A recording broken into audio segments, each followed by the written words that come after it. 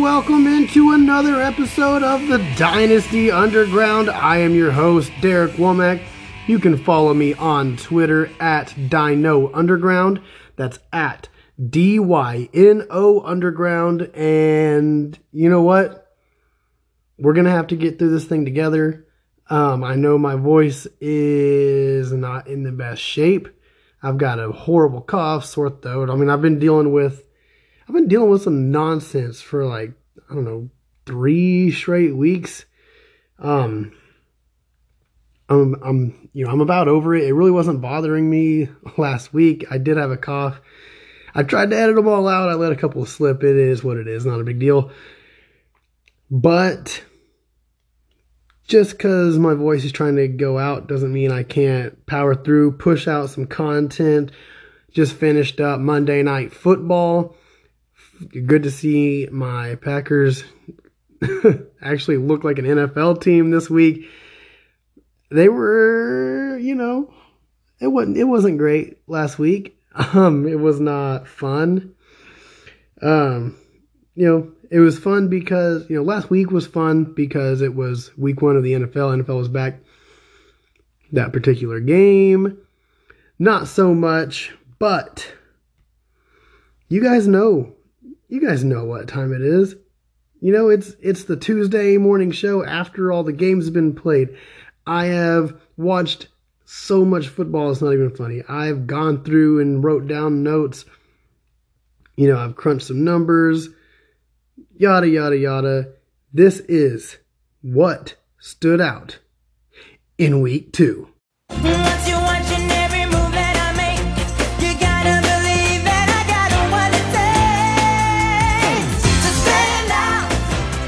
That's right, everybody. This is, the Goofy movie music, Powerline. If that doesn't get you going, so you know what it's me. If that don't get you going, I don't know what will. We had a whole weekend of NFL football. We got Powerline on the podcast. What more could you want? This is, the weather's cooling down. It's almost fall weather. We have a cold front coming in. Oklahoma. I'm so ready. I'm so ready for fall weather. And I'm also ready to talk about these games. We are going to start with the Thursday night football game as per unofficial tradition. First note on this game is Saquon Barkley. Look, I know it's not been a fun ride so far. He did have that long run on Thursday night that at least halfway salvaged an abysmal stat line. But here's the thing, dude. We have to start Saquon Barkley. We drafted him to start him. He's gone against 2 pretty tough defensive lines to start the season out. Denver with Von Miller and Bradley Chubb, and then Washington with Montez Sweat and Chase Young and company. These are talented players on the defense that are selling out to stop the run, trying to make Daniel Jones beat them. And let's be honest, Daniel Jones played a good game on Thursday. Honestly, the Giants should have won that game. They wanted to make Daniel Jones beat him. Daniel Jones did everything he could to beat him. He got a ticky-tack holding call that took a rushing touchdown away from him. They ended up having to kick a field goal. He just dropped a dime to Darius Slayton, wide open in the end zone. Long pass. Slayton, it just bounced off his fingertips. And so basically the note here is I'm still starting Saquon Barkley because he's one of the best running backs in the league. I'm not going to sit Saquon Barkley on my bench for, I don't know, Chase Edmonds, James Conner, Darrell Henderson. I'm not going to sit him on the bench for one of these guys or, a fringe wide receiver and then watch him explode on my bench. It's like, I can't live with myself. This is our first or some people second round pick. We're starting him. He's one of the best running backs in the league, if not the best. It's got to be done. I want to talk about the running backs on the other side of the ball. Antonio Gibson kind of a lackluster performance, just a quiet performance. He gets 15 total opportunities, 13 carries, 2 receptions on 2 targets. J.D. McKissick, I know, had the good stat line because he scored the touchdown, got the long pass there at the end of the game. But he only got 4 carries. He did get 6 targets, caught 5 of them. Like I said, he got the touchdown. That kind of stinks because Gibson out-targeted McKissick by quite a bit in week 1, and we were kind of hoping for a changing of the guard there. Kind of hoping that Antonio Gibson was going to be a true, 3-down, all-purpose back. I mean, he absolutely has that ability, right? He was a wide receiver in college. It's there. I just think they're going to use McKissick. They're going to use McKissick to spell Antonio Gibson. There's maybe some injury stuff going on with Gibson, but he's a talented player. Getting 15 opportunities, I think that's pretty much the floor. Yeah, I don't think there's a whole lot to be worried about. We're still starting, and we got to start him. Kind of the same thing with Barkley.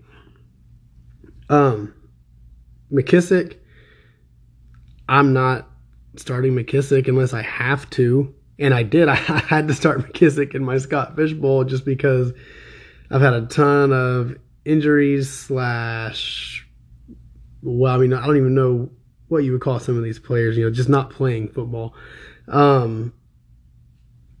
Yeah, so sorry, I am trying so hard not to cough up a lung live on air. Let's move on now to the Browns-Texans game. This is like I'm contractually obligated to talk about this. I really didn't want to. I didn't think I was going to have to because it seemed like Nick Chubb was by far and away the better back. But he actually got less touches than Kareem Hunt did. Nick Chubb got 11 carries and 1 reception on 1 target. Kareem Hunt got 13 carries and 1 catch on 1 target. But here's the thing. Nick Chubb is the better player. He's the better runner. He's going to get the yardage. He's going to get way more yards than Kareem Hunt is. Nick Chubb is the play here. It's not Kareem Hunt. And, I talked about Kareem Hunt bailing people out with touchdowns and 2-point conversions and so on and so forth. Well, he doesn't score a touchdown in this game. And he only got 53 yards and 1 reception. 6.3 full PPR points. Like, that's not going to cut it. You can't have that in your lineup. He was being drafted too early to be scoring 6.3 PPR points a game. And unfortunately, I think that's just what it's going to be unless he's scoring touchdowns. And, Nick Chubb is pretty good at scoring touchdowns. Maybe Kareem Hunt gets on the field a little bit more if Jarvis Landry misses time, but I don't think it's going to make that much difference personally. Like, I feel like we've had this situation happen a lot with these pass-catching running backs, even in Cleveland. There's a time a few years ago, Duke Johnson was supposed to get a bunch of reps out of the slot and basically be a slot receiver. And, it never works out the way we want it to work out.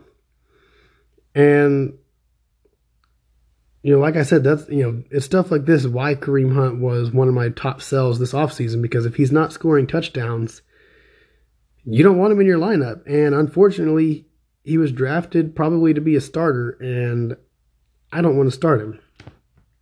Not much I want to talk about on the other side of this game. Tyrod Taylor gets hurt. That really stinks because Davis Mills did not look very good. It stinks because I have been an avid Brandon Cooks person throughout the tenure of this podcast. But honestly, Davis Mills was peppering Brandon Cooks quite a bit. He took a couple shots deep. Should have had him on a long touchdown. I don't know if he just misread the defense or just had a bad throw. I think Brandon Cooks is going to be fine, especially for where we drafted him. He's still going to outperform that ADP.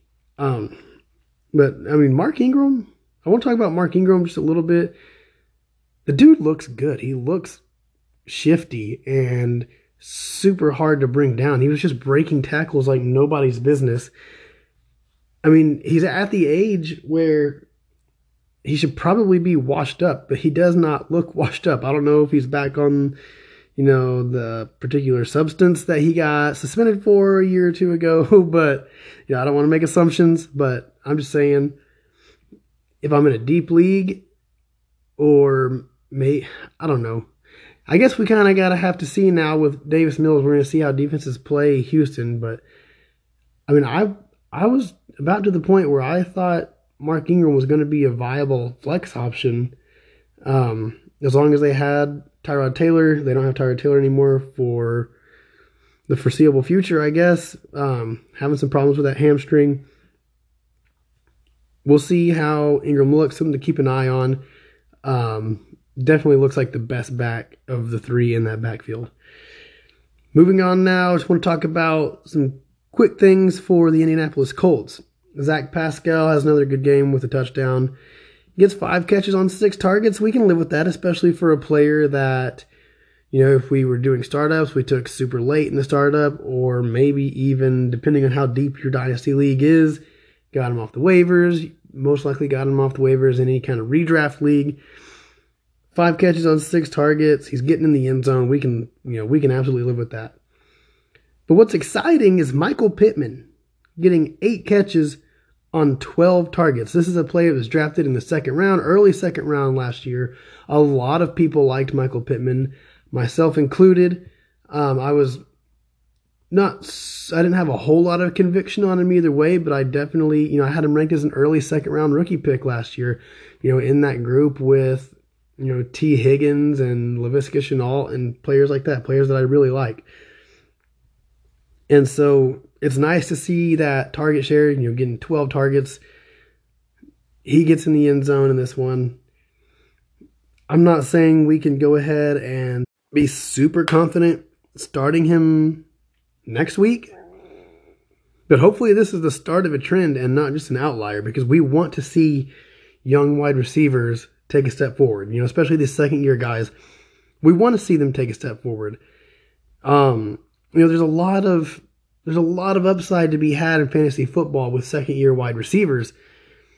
And, it's just good if we can have that kind of recency bias, the recency bias next year, if we're looking back at, some of the rookies that were taken this year that maybe didn't quite fire. Maybe Rashad Bateman struggles coming back from injury. Maybe Devontae Smith, Jalen Waddle. I don't want to say Kadarius Toney because he's not even getting on the field. But, there's going to be some of these guys that don't quite, fire like some of the guys did last year. And, it stinks that we lost Jerry Jeudy for a while because it seemed like he was primed for a breakout. Hopefully he can come back and pick up where he left off. But it's good to see, we need that recency bias whenever we're in our drafts next year to, feel comfortable taking these second-year wide receivers. And Pittman's got a real chance here to really establish himself as the wide receiver one in this offense while, T.Y. Hilton and even Paris Campbell are out with injury. It's a good show from Pittman.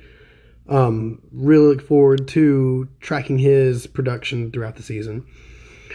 Let's shift over now to Denver Broncos. We'll talk about the running backs here. Same thing like I did last week. I think the opportunities were dead even between Javonte Williams and Melvin Gordon. Almost the exact same thing this week. They both get 13 carries.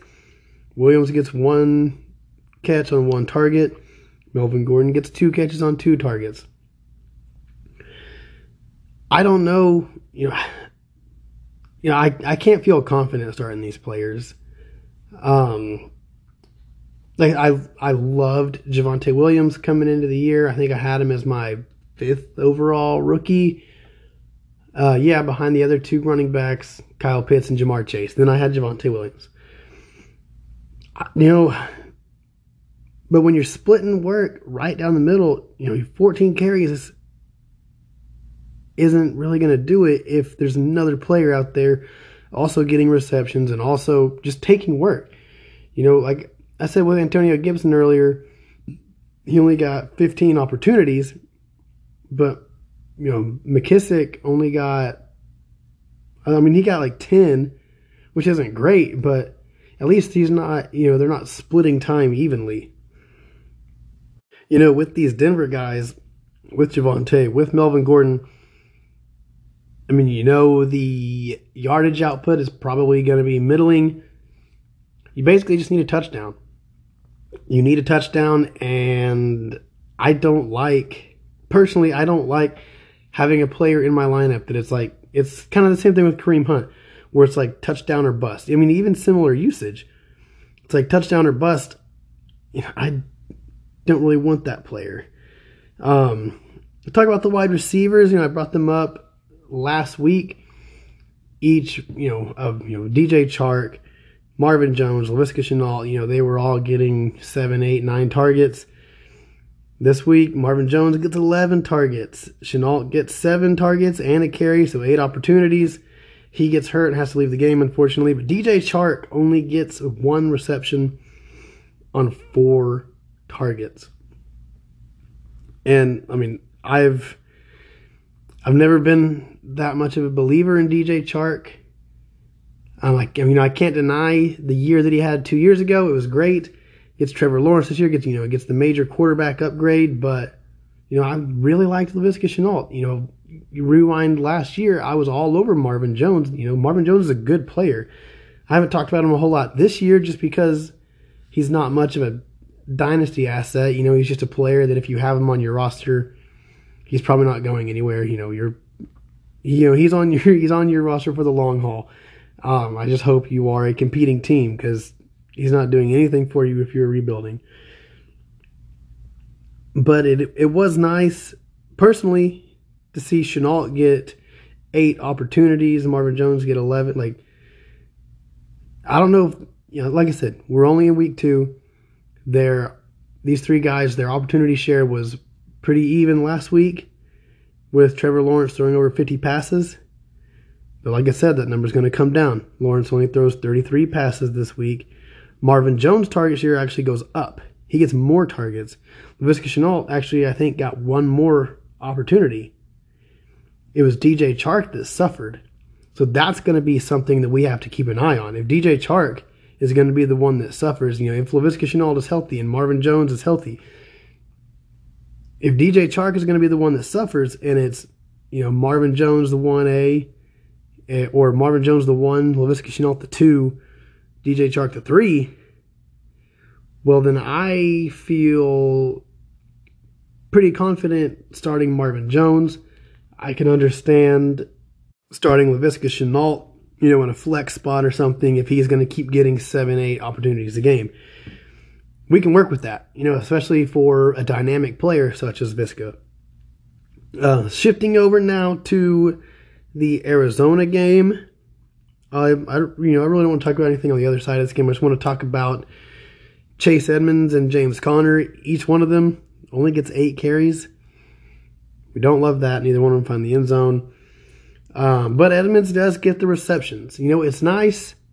And, we know James Conner can catch passes. We saw him do it in Pittsburgh. But, he's a big bruising back. Chase Edmonds is the shifty, quick, faster, smaller guy. So, it's nice. Chase Edmonds, I think, has a pretty safe receiving floor. If you're in a 12-team league and you need a flex, I think he's perfectly viable. I actually have him as a flex in a couple of leagues, a couple of 12-team leagues. It's got to be some form of PPR, preferably full PPR. But, even half, you're getting 13 touches, 5 of them are catches from your flex spot in a PPR league. You could do worse than that, especially in a high-powered offense like Arizona's. Shift over now to the Cincinnati Bengals. And what we're going to talk about? We've got to talk about the wide receivers and the target share. Jamar Chase gets the long touchdown again, but only gets 4 targets. Only catches 2 balls on 4 targets. T. Higgins, 10 targets, catches 6 of them. He gets a touchdown.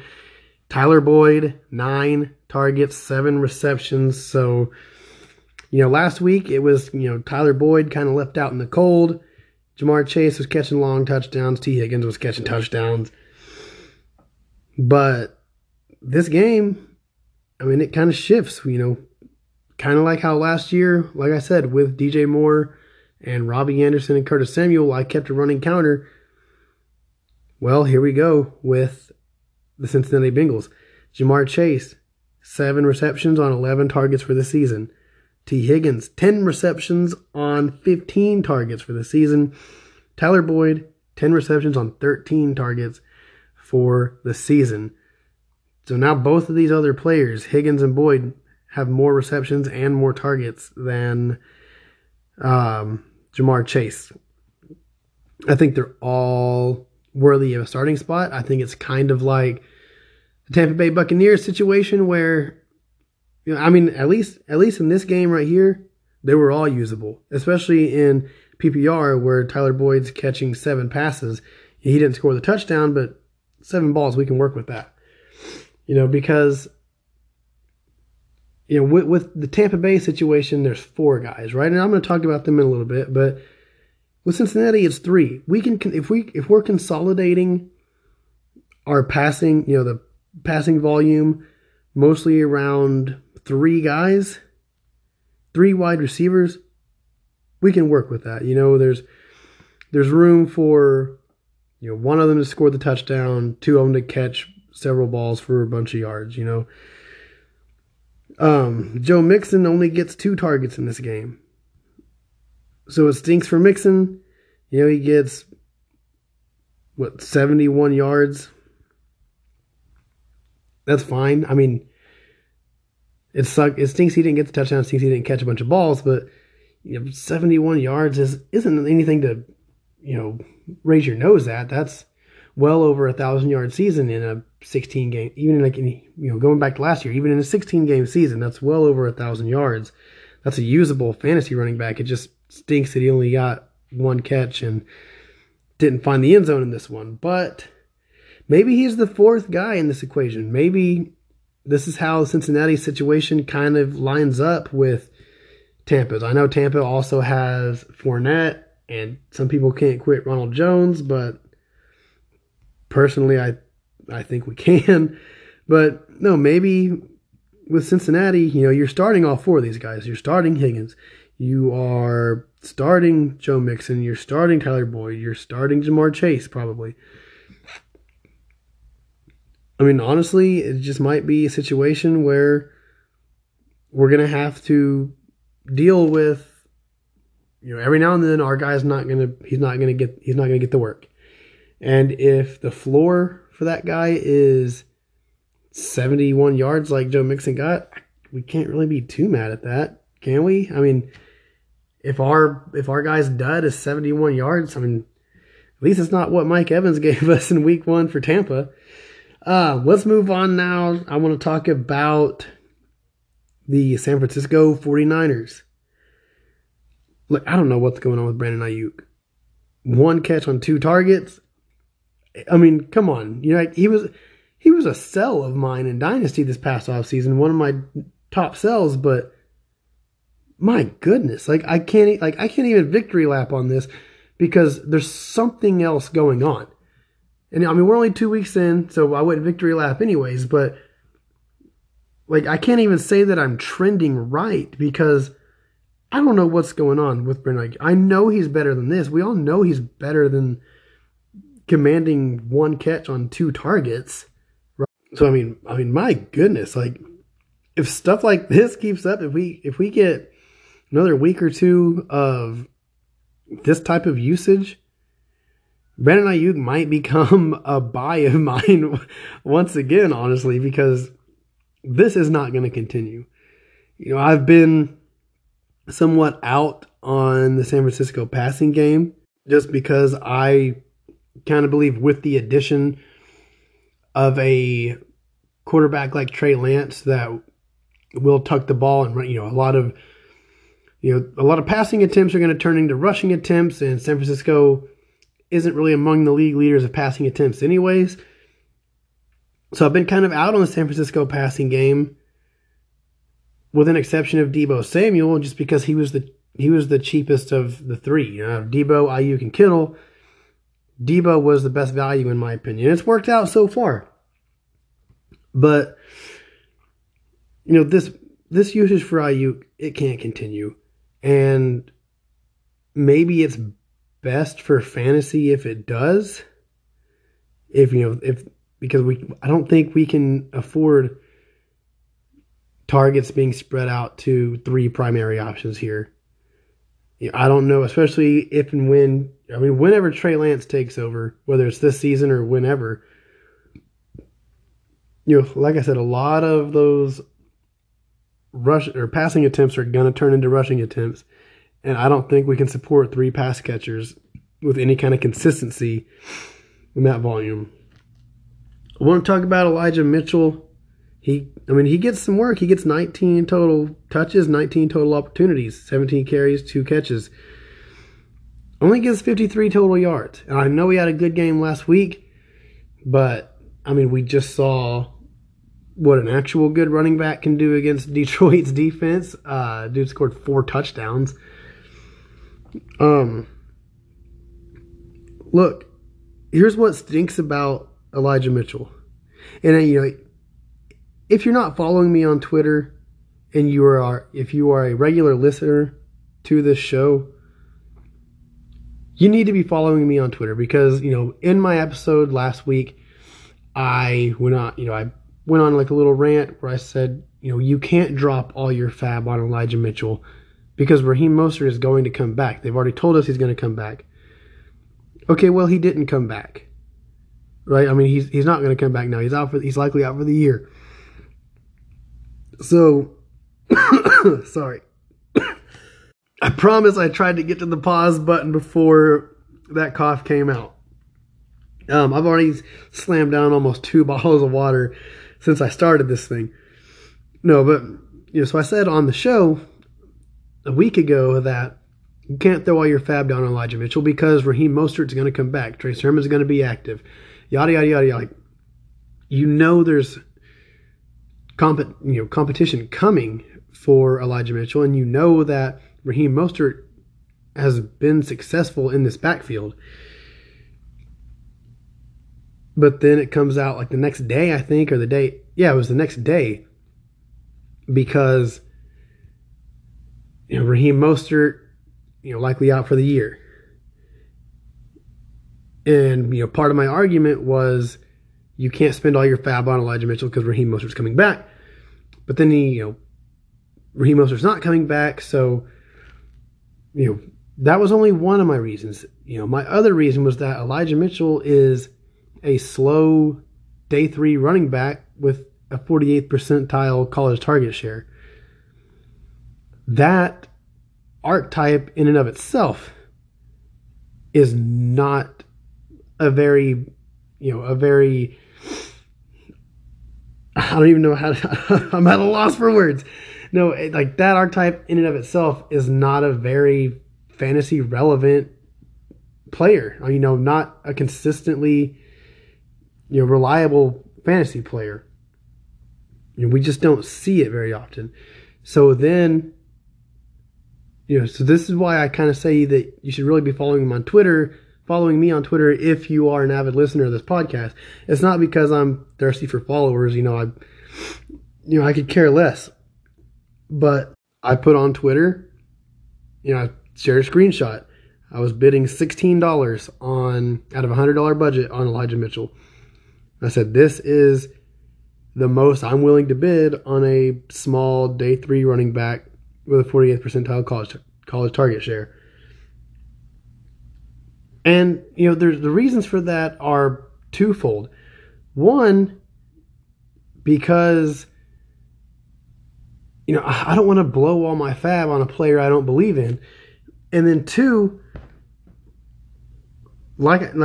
you blew all your fab on him. He had to go in your starting lineup. Anybody who blew all of their money on him had to insert him in their starting lineup this year, or else why are you blowing all your money on him? Okay, so now the question is, what do we do next week? What do you do next week? Because he only got you 53 total yards this week. Are you throwing him in there again? 53 yards. I brought it up with Joe Mixon earlier when he got 71 yards. Throughout the tenure of this show, I've used the 1,000 yard marker as kind of a benchmark, and of, your consistently relevant fantasy players. I know that's going to change a little. That's going to have to change a little bit because of the extra game. It's going to be a little bit easier to get 1,000 yards. But for me, the standard is, I think it's 64 yards a game over the course of a 16-game season would get you 1,000 yards. So that 64 yards a game is what's imperative to me. 53 total yards isn't going to do it. That's just straight up not going to do it. So are you playing him next week? I think you kind of have to if you blew all your money on him. And that's part of the reason I was only willing to spend $16. If I would have won, I wasn't expecting to win a $16 bid on him, but if I would have won a $16 bid, well, I don't feel obligated to start him at that point. I'm comfortable letting a $16 player sit on my bench and see what, just kind of see what I have at that point. You spend 50, 60, he went for $85 out of a $100 budget in one of my leagues. That's too much. That's every week starter type money. That's Dalvin Cook gets hurt. That's Alexander Madison type money. And that's just kind of why I was not in on Elijah Mitchell, because here's the thing. Maybe you just had a bad game. It is what it is. Maybe not. Or maybe this dude only had 53 total yards on 19 touches because he's not very good, as evidenced by him only being a 6th round draft pick. I know draft capital doesn't always mean everything. There's tons of good 6th round picks out there, but a vast majority of them are just straight up not good. So why is the 201-pound, 48th percentile college target share round 6 running back going to be the exception? I don't think that he is. And so maybe that's why he only got 53 yards on 19 touches. Because he's a round 6 guy, and maybe he's a round 6 guy because he's a round 6 talent. I don't know. We'll find out as the season goes on. Moving on now, I want to talk about the Raiders real quick, because I was, just kind of baffled at the usage for Henry Ruggs and Bryan Edwards last week when Derek Carr was just slinging the ball every single play and they barely had any targets. Neither one of them got a target or a catch until 4.5 minutes left in the game. This week, Ruggs gets 7 targets. We can work with that. He gets the long tutty. 5 catches. That's what, Ruggs is capable of that. He can get he can get on top of the defense, get behind the defense, score long touchdowns. Derek Carr's deep ball looking pretty good this year. If I have to, we've seen Derek Carr play some really good football before. That year, the Eagles won the Super Bowl and Derek Carr got hurt there late in the season. There was legit talk. But, Derek Carr could win an MVP. He got that huge contract after that season. We've seen Derek Carr play good football before. I'm still not buying in on Ruggs, especially not Bryan Edwards, 3 targets. I can't do it. I'm done with Bryan Edwards. Ruggs' archetype is not really the kind I gravitate towards, but if you're in a deeper league or you love the upside, I don't want to say 7 targets is going to be the norm for Henry Ruggs, but there's certainly the opportunity there. It is something I'm going to keep my eye on, because if I notice it's, 7 targets here, 8 targets there, 7 targets here, then I'm going to be interested, because, he is the type of guy with game-breaking speed. And if he's going to consistently get work and kind of separate as the number 1 wide receiver there, he's not going to be the number 1 option. That's Darren Waller, but number 1 wide receiver, then, yeah, I'll be interested. Moving on now to the Tampa Bay Buccaneers. The aforementioned Tampa Bay Buccaneers. Look, not much to say. Honestly, I'm not going to run through everybody's stat lines. I'm just going to say Antonio Brown is the casualty of war in this one. Like I said last week, Antonio Brown went nuts. Chris Godwin went nuts. Rob Gronkowski went nuts. Mike Evans was silent. And I was just like, dude, that's just going to happen. There's not going to be enough to go around for all 4 guys to have a good game every single week. And we're just going to have to start them and hope that our guy has the least amount of bad weeks of the group. Because you're starting Godwin, you're starting Evans, you're probably starting Antonio Brown, you're starting Rob Gronkowski. Especially Gronk scores 2 more touchdowns in this game. But you have to know that, and it's the same with any player, right? You're going to have duds with any player. But you just have to know that with this Tampa Bay team, yeah, Brady's throwing the ball a lot. He's throwing the ball well. But we can't have 4 pass catchers in one offense producing consistently every week. It's just not going to happen. Unfortunately, Antonio Brown was the casualty of this game. Switching over now, just want to talk real quick. Mike Williams, what did he get? 12 targets last week? Well, he got another 10 this week. Mike Williams is the real deal. He's here. It's him. It's Keenan Allen. It's Austin Eckler. Like I said earlier, it's an offense where the passing game is consolidated to 3 players. Austin Eckler gets, I think, 9 catches this game. Keenan Allen's going to get his. We've got a good quarterback there in Justin Herbert. 10 targets for Mike Williams. This could be the season. He gets a touchdown too. I've said it a bunch of times. Even going back to last year, Mike Williams was a late round target of mine because I brought up the point last week too. He's had the 1,000-yard season. He's had the the double-digit touchdown season. He just didn't put it together. Honestly, this is probably it. This is probably it right here. Which, I don't want to say 1,000 yards. I'm going to say 64 yards a game because I'm not going to lower that standard. Because, that's kind of the bubble, especially for wide receivers. Curtis Samuel last year had barely over 1,000 all-purpose yards, 1,000 yards from scrimmage. And he was, wide receiver 25. So he's right around that top 24 bubble for wide receivers. So the 64 yards a game, it's important to me to keep that standard and not drop it down to whatever it is now that it's a 17-game season. Let me do some math real quick. 58, 59 yards a game. It's not much difference. It's, half a point in fantasy. But it's important to me that we keep that standard, that 64 yards a game standard. Other side of that game, the running backs here in Dallas I want to talk about because Zeke gets 18 touches. We can live with Zeke getting 18 touches, 16 carries, 2 catches on 2 targets. We want to see a little bit more work than that.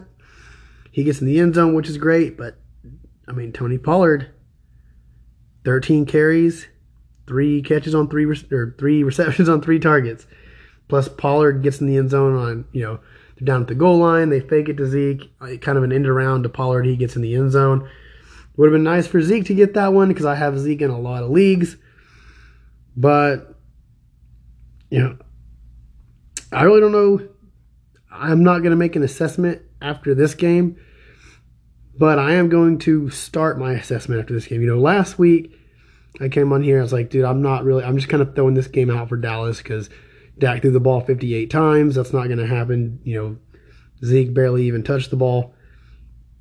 That's not going to be the norm for Dallas.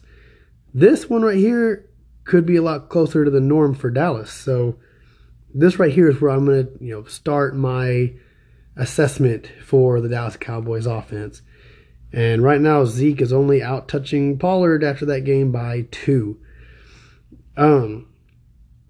Switching now to the Sunday night football game. What a game that was, my goodness. Especially for me, the adopted Baltimore Ravens fan. Finally got to see Lamar Jackson take down the Kansas City Chiefs. That's huge for him. You could just tell. You could tell his body language there at the end of the game. He wanted to win that game so badly. Just his demeanor, his facial expressions, just the way he was running around the field, like in between plays. He needed that win. I'm really glad he got it. It's good for the NFL whenever an exciting player like that is winning games. But let's talk about these receiving options real quick. I told you not to fall for Sammy Watkins last week. I mean, he gets another 7 targets this game, another 4 catches, but only 44 yards, which I don't think anybody was running to start Watkins after that 90-plus yard performance last week or whatever it was. But it was just something, I wanted, if somebody was considering it, I wanted to come on here and be like, hey, pump the brakes. This is Sammy Watkins we're talking about. He does this to people. Don't fall for it. Mark Andrews, not a very exciting night, but this is what I want to talk about. Don't look now, but Marquise Brown gets another 6 catches on 10 targets this game. And this is kind of the opposite of last week, where some of the numbers from wide receivers across the league were inflated because quarterbacks were throwing the ball. We had a bunch of quarterbacks throw the ball over 50 times. Lamar Jackson only threw 26 passes in this game. 26 balls, and Marquise Brown got 10 of them. Now, obviously, he can't keep that target share up, especially once Rashad Bateman enters the mix. But, dude, watch this game. Watch Marquise Brown's targets. Dude, he's open. He's wide open. I don't know if if these defenses are just kind of overcompensating for his speed, or if he's just running some crisp routes and separating. I don't know what the deal is, but if he stays getting this open, I don't care. We all know I love Rashad Bateman. Love Rashad Bateman. I can't wait for him to come back. But if Marquise Brown is getting this open consistently, he's going to be an every week starter for fantasy. He's going to score a bunch of fantasy points. He's going to score a lot of touchdowns. He's going to rack up a ton of yards. He could be our hope. My wide receiver studies with draft capital that I've talked about throughout, the last couple of years is basically half of round 1 wide receivers throughout their careers in the past 20 years have gone for 1,000 yards, or now 64 yards a game. There was only 2 in that class with Marquise Brown. It was him and N'Keal Harry. It's probably not going to happen for N'Keal Harry. Marquise Brown could be our hope to keep that ratio alive. 1 out of 2 getting the 50%. The running backs in that game, Tyson Williams, 13 carries, 2 catches on 2 targets. We can take 15 carries in that offense. He didn't score here, so that's kind of a bummer. Latavius Murray gets 9 carries, no targets. Devontae Freeman was barely involved. He did get, a long run, but he also got stuff in the backfield. I said it last week, I'm not starting these guys.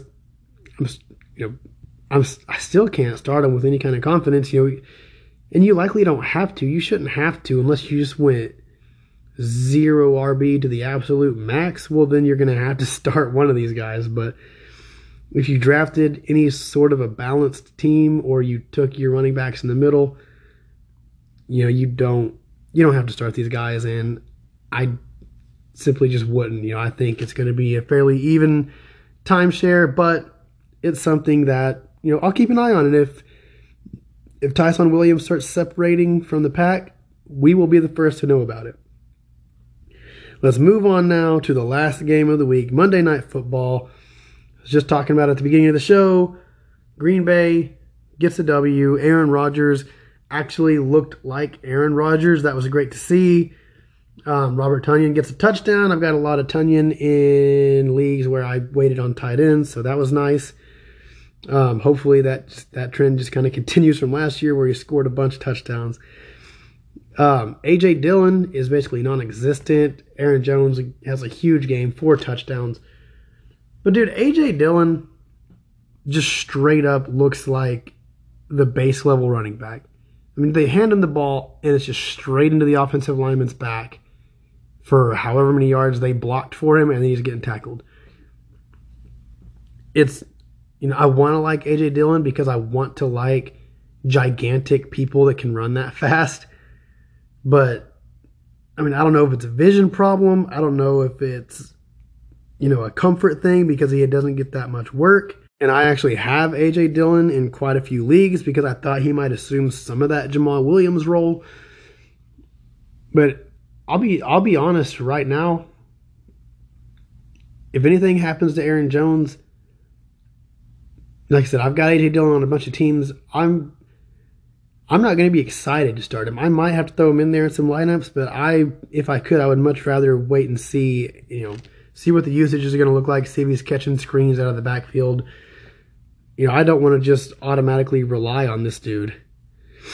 Moving on now to the Detroit side of the ball. DeAndre Swift gets 8 carries, 4 catches on 5 targets. Williams gets 7 carries, 3 for 3 on targets.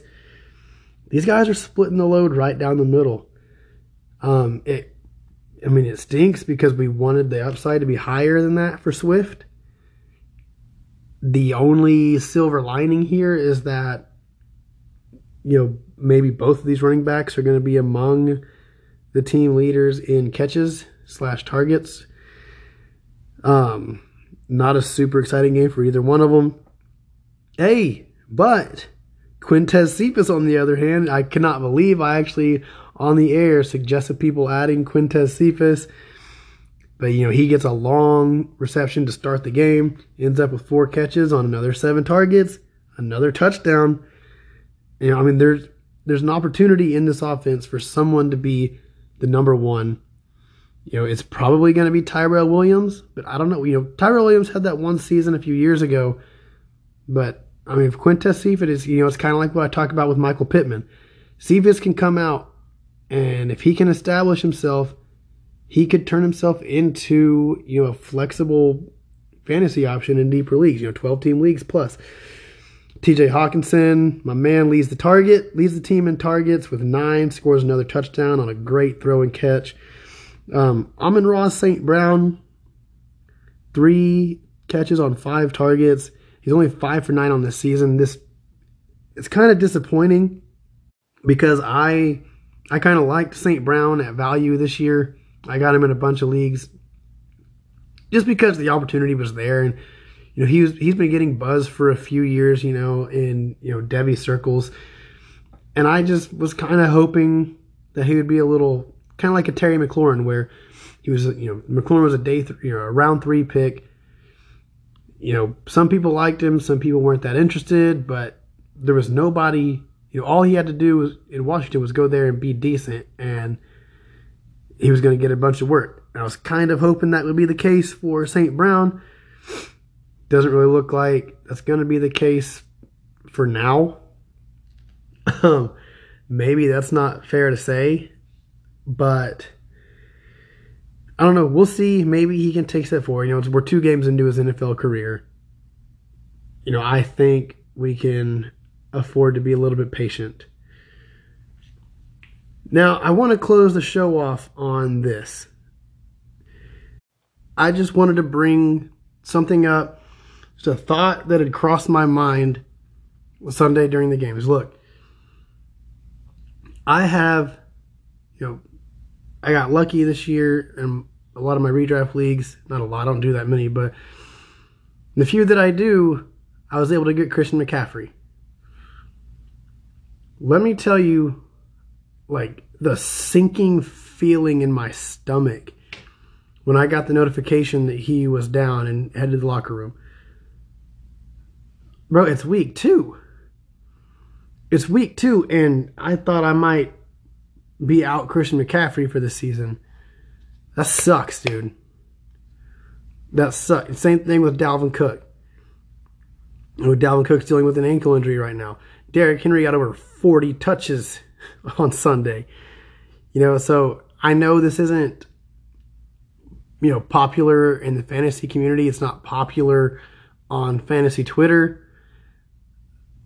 I'm just going to say, if you have somebody if you have your 3rd wide receiver on the bench or a 2nd defense or kicker or whatever, if it's dynasty, just, your longest shot, especially, these running backs that have, definitive backups, with Christian McCaffrey, I'm going to add Chuba Hubbard. If this is redraft and I have Dalvin Cook, I'm going to add Alexander Madison. With Derrick Henry, I don't know that Jeremy McNichols is the answer. He's not going to get he's not going to get Derrick Henry's workload. Not even close.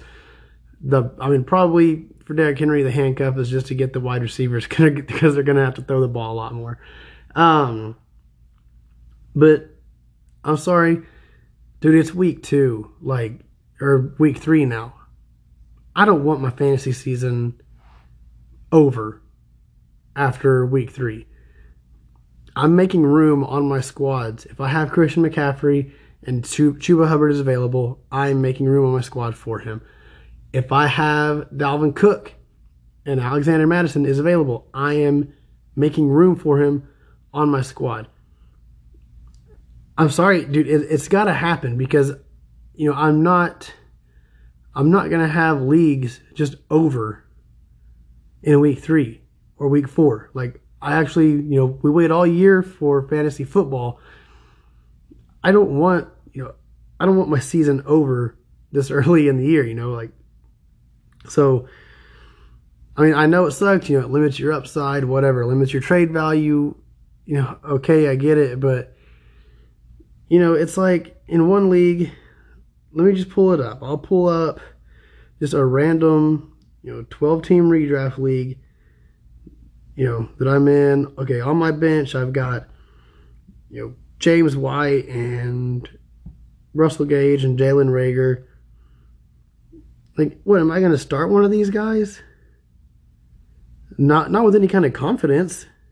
Absolutely not with any kind of confidence. And I've got Brandon Cooks on the bench. I can start him. Yeah, absolutely. But, come on now. I can drop one of these guys. I can drop Russell Gage. Right? He got 7 targets. Yeah, he only got 28 yards. It's because he's just, he's not a very good wide receiver. He's not a good enough player that I want to depend on. So, yeah, in a situation like this, Jalen Reagor, I want to like Jalen Reagor. I think he's got some ability. But, he had a bad year last year, even this year. This week, 2 catches on 5 targets for 5 yards. Not going to get the job done. You drop Jalen Reagor, he's probably not going to get picked up. I'm sorry. Like I said, this is against what I think the fantasy community as a whole preaches. But, as soon as I got that notification where Christian McCaffrey was down, and I got that just churning in my gut, I told myself, especially whenever Christian McCaffrey ended up coming back, and he's okay, I told myself, I said, remember that feeling. I said, this is my inner dialogue. I said, remember how you felt just now. And yeah, you know what? If you get Chuba Hubbard and McCaffrey goes down, Hubbard's probably not going to save your season, but he might be able to keep you afloat. Let's say Christian McCaffrey goes down for 7 weeks. Chuba Hubbard might keep you afloat and get you a couple wins. Okay, if I got to sit Christian McCaffrey on the bench and put James White in, he had a good week this past week, but we don't ever know with James White. We don't ever know with New England running backs. I can't, I feel much more confident in Chuba Hubbard getting all the touches than I would James White hopefully getting some catches and sneaking in the end zone again. So that's just a little FYI for me. If you have any of these players that got hurt this past Sunday and then, were lucky enough to come back, remember that feeling. Remember that feeling in your gut. And then tell me you don't feel safer. Give me Chuba Hubbard on the bench over Jalen Reagor. I don't want to have to, make my start sit decision with Jalen Reagor anyways.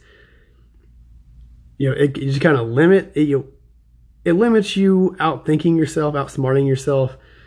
Maybe that's bad process. I don't know. I'm sure some people are screaming at their phones right now, But at the end of the day, we can't predict the future, but we know injuries are going to happen. And I made it a point to remember how I felt when I saw that Christian McCaffrey injury notification. And I'm telling you right now, I am going after Chuba Hubbard in any league where I own McCaffrey. I am going after Alexander Madison in any league where I have Dalvin Cook. That's just going to happen. But that is going to do it for this week's episode. I sat there and droned on and on and on. Yeah, so much for being sick, right? Anyways, I have been your host, Derek Womack. This has been the Dynasty Underground, and as always, thanks for listening.